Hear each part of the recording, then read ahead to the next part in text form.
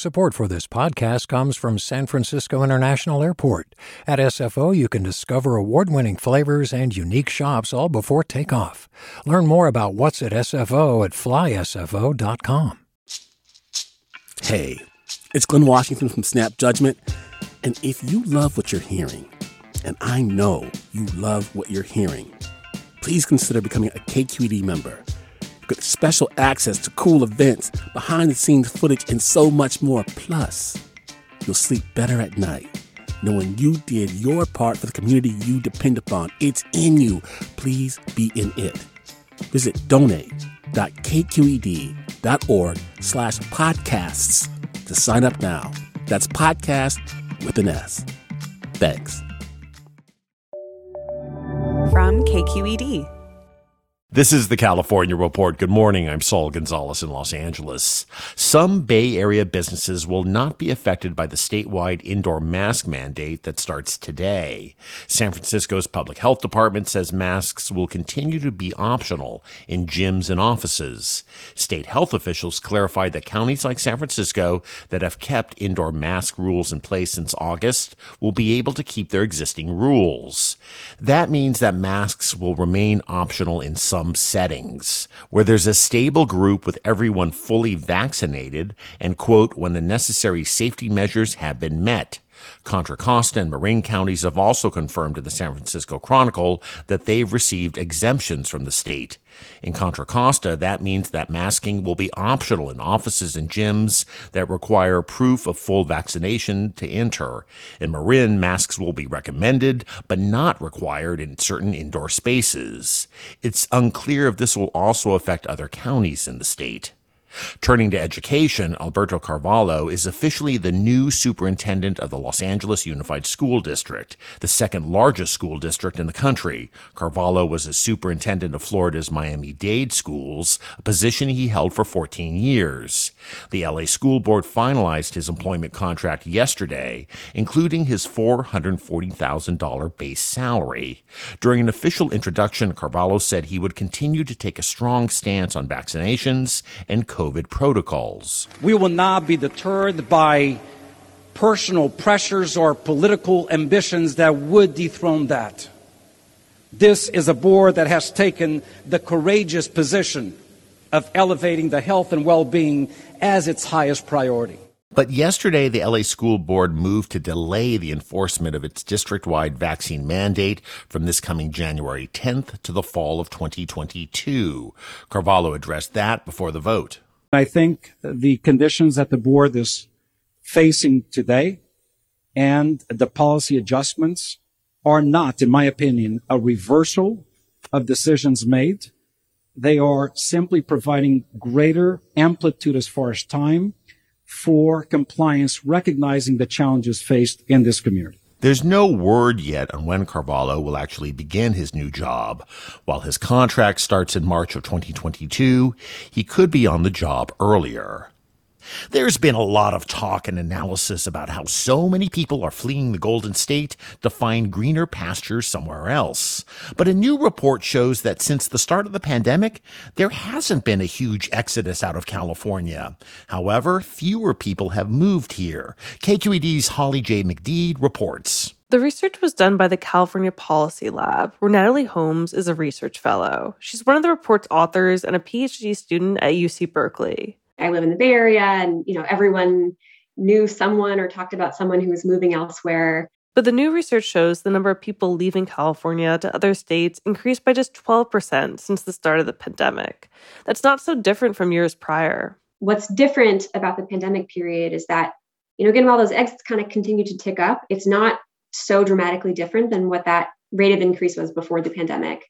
Entrances, though, really went down substantially. In fact, the number of people moving to California dropped by nearly 40% during that time. Evan White is a co-author of the report and the executive director of the California Policy Lab at UC Berkeley. There's really not so much a change in Cal exodus as there is a change in Cal entrances. He says every county in California has seen a drop in people moving in from other states since the pandemic began, and population matters. For instance, California lost one of its House seats for the first time in its history this year after the 2020 census found the state's population growth slowing. There's also a matter of how many federal dollars come into the state that's based on population.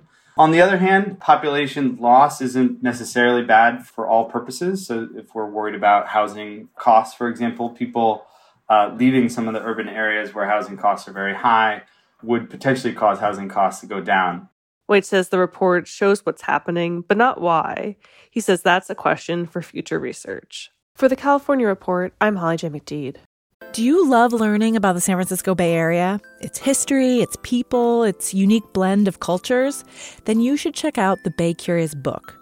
I'm Katrina Schwartz, editor and producer on the Bay Curious podcast, and I'm here to let you know that for the month of May, we've worked out a sweet deal for KQED podcast listeners.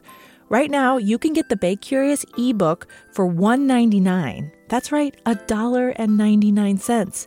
Just search for Bay Curious wherever you get your ebooks or find a link in our show notes. This offer does expire at the end of the month, though, so you'll want to act on it fast. Happy reading!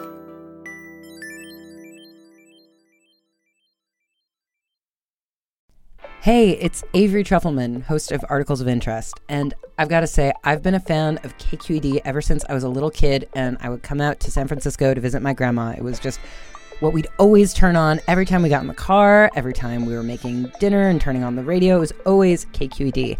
And then over the years, I've become a massive fan of KQED podcasts because this is local reporting at its best. These are answers to questions you've always wanted to know, interviews with exciting, unusual voices, necessary journalism, all told with love and care and artistry. And did you know that a majority of KQED's funding actually comes from members? It's just people like you and me supporting the programs they love, while also getting access to cool events, behind-the-scenes footage, and so much more. If you want to sign up and be a part of this amazing community, visit donate.kqed.org/podcasts to become a member today. That's podcasts with an S. Thank you for listening, and thank you for your support. After waiting 5 months, Los Angeles Mayor Erik Garcetti finally received a hearing before the Senate Foreign Relations Committee on his nomination to serve as U.S. Ambassador to India. Garcetti answered only a handful of questions during the meeting, which was lightly attended by committee members. As expected, the mayor was asked about his response to sexual harassment allegations made against a former aide, Rick Jacobs. I want to say unequivocally that I never witnessed nor was it brought to my attention the behavior that's been alleged. And I also want to assure you, if it had been, I would have immediately taken action to stop that. Garcetti said that as ambassador, he would focus on the rights of women in India, and he described the country as a nation that is vital to the future of American security and prosperity. The Senate panel adjourned without a vote on Garcetti's nomination, which will come out at an unspecified later date.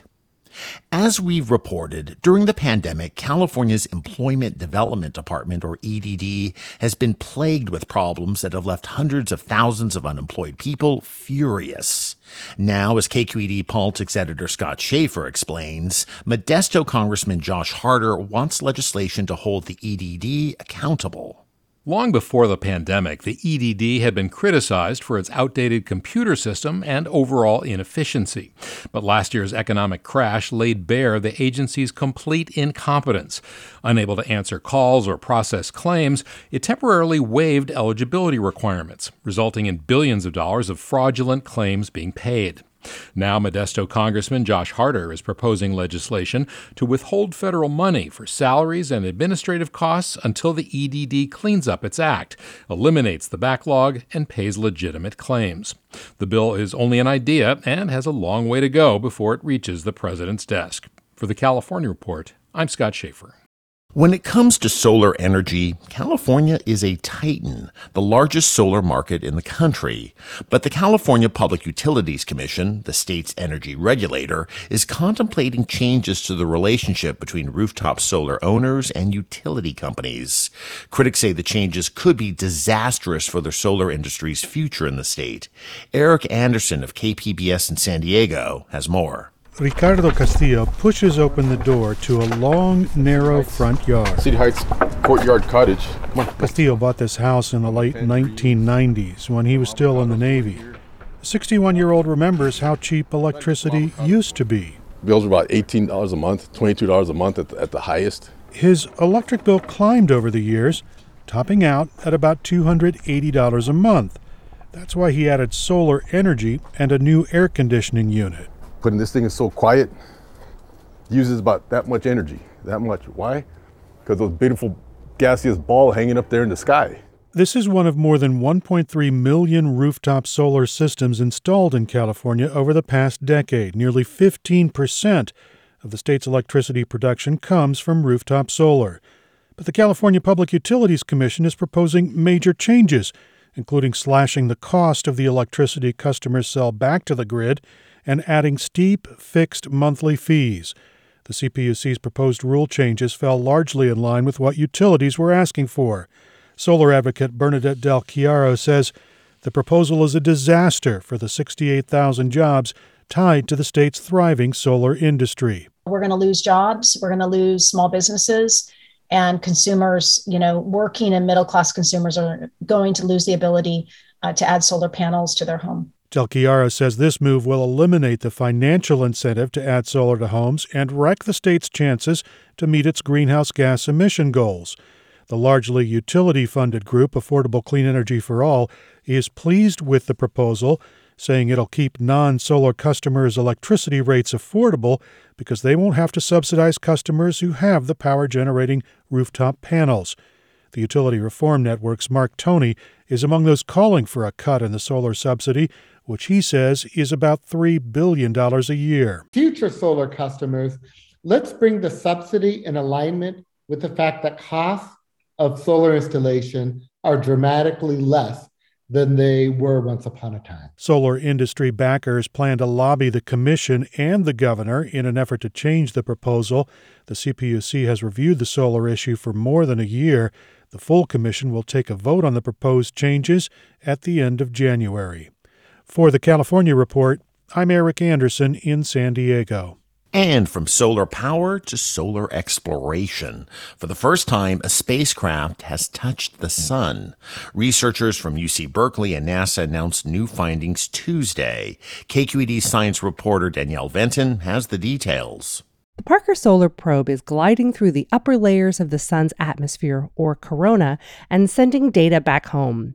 At the American Geophysical Union conference in New Orleans, UC Berkeley's Stuart Bale shared new results. One of the most interesting things about flying so close to the sun is that we're seeing things now that we've never seen before, things that we actually couldn't have seen before from near Earth. Bale said we can now detect that one of the sources of the solar wind, which generates the aurora borealis and sometimes damages satellites, are convection cells.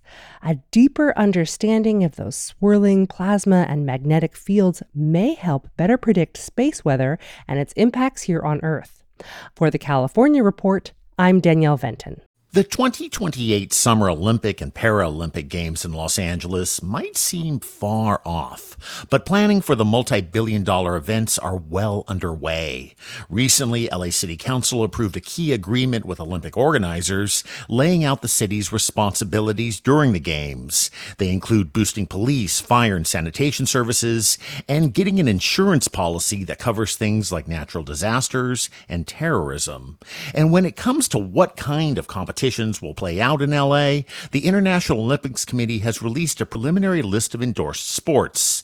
Some traditional Olympic sports were missing, while newer additions like surfing will return. With more on that, here's KCRW's Megan Jamerson. Skateboarding and sports climbing also made their debut alongside surfing at the Tokyo Games this past summer. All three are slated for the 2028 Olympics. Officials say these sports were hugely popular with younger viewers, and their return shows a commitment to innovation and recognizes the deep roots these sports have in LA.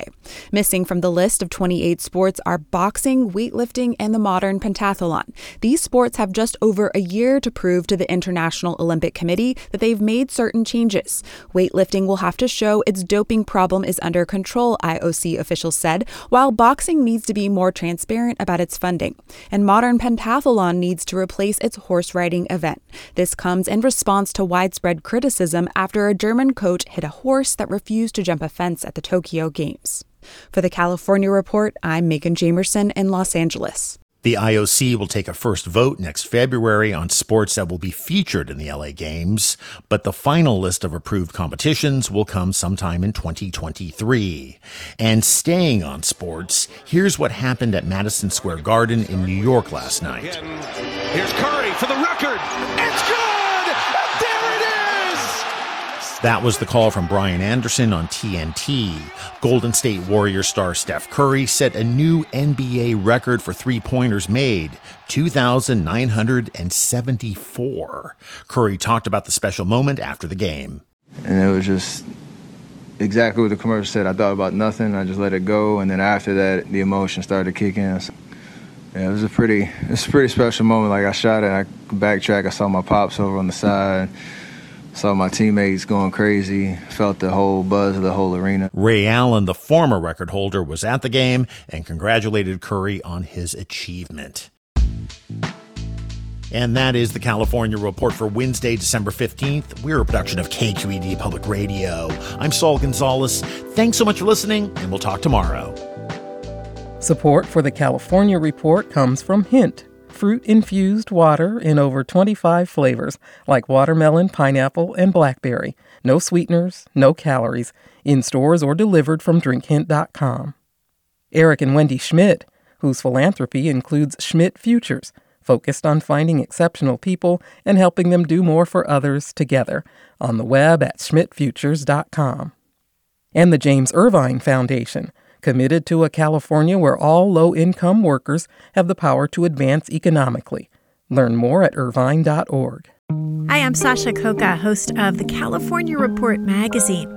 Every week, we bring you stories about what connects us in the giant, diverse Golden State. Because what happens in California changes the world. I love this place. We were once seen as like the place to be, California. The land of milk and honey. That's where you go to Sunshine State, but we just have challenges right now. KQED's California Report magazine. New episodes drop every Friday, wherever you get your podcasts. Hey there, this is Brittany Luce from NPR's It's Been a Minute. KQED's podcasts like The Bay, Bay Curious, Mind Shift, Right Nowish, and more all tell the stories of the Bay and beyond with reliable, human-centered journalism. They aim to inspire, make you think, entertain, and expand your understanding of the place you call home. Here's how you can support podcasting at KQED. Showing your support is easy, and you can join Brittany in supporting KQED podcasts too at donate.kqed.org/podcast. That's donate.kqed.org/podcast.